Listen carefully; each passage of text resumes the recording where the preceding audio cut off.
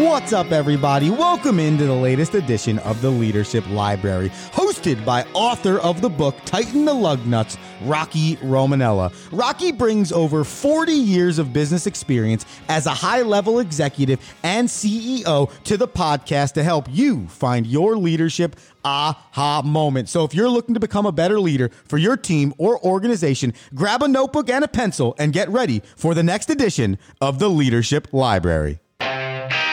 Welcome to the Leadership Library. I'm your host, Rocky Romanella. We talked a little bit about the soft skills.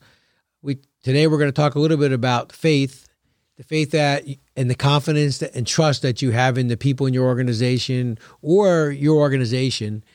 But I think it's such an important soft skill. Before we do that, I want to say thank you. Our subscriptions on YouTube for the Leadership Library are at all-time highs. Thank you very much. Please continue to subscribe.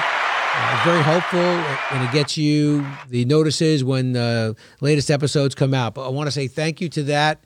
I also want to say thank you to an individual who sent me a very nice email. I won't embarrass them by using their name, but they were very complimentary of the fact that we're talking about skills that people sometimes in leadership roles describe them as maybe being weak or not confident or not decisive. But these are skills, faith, hope, charity, and patience that they believe are important skills that quietly really show them as being a strong leader. So thank you for that email. And once again, I appreciate the feedback. And thank you so much for subscribing to the Leadership Library podcast on our YouTube channel.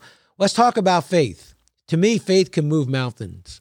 It's the belief you have in your people and your organization. You believe in your people until they're ready to believe in themselves. We've talked about this before. In fact, I talked about it in my career when we at UPS had to have a promotion from within policy, and UPS believed in Rocky Romanella well ahead of me believing in myself.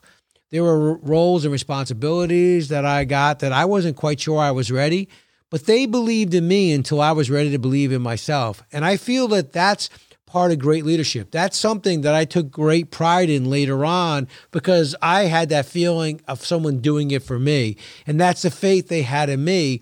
What's the faith you have in your people? Maybe you've identified an individual for the next promotion or the next level or the next responsibility.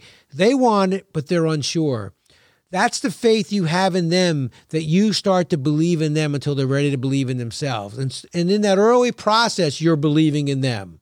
You're believing that they can get that job done. You're believing they're the right person for the job. And then at some point, their skills, their confidence gets them to the point where they're kind of break even. They're feeling good about themselves. They think they can do it. You think they can.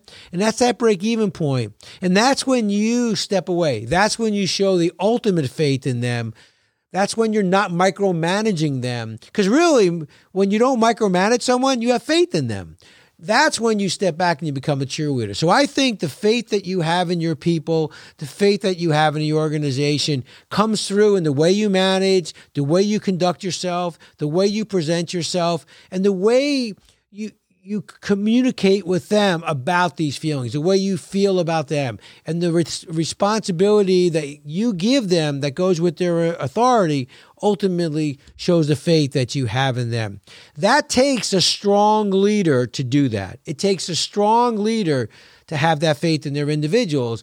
But when you have that faith, it makes your people feel so good that you have that confidence and that you have that trust in them as an individual inside your organization. So faith can move mountains. It could get people to do things that they never thought they could do before. Thank you so much for being part of the Leadership Library. Thank you once again. Be safe, and until we meet again. Thank you for listening to this edition of the Leadership Library. If you want to get in on the action, head to TightenTheLugNuts.com or shoot an email to RockyRomanella@gmail.com, and Rocky will answer your question on one of the next episodes. And until then, remember, the pace of the leader determines the pace of the pack. Thank you for listening.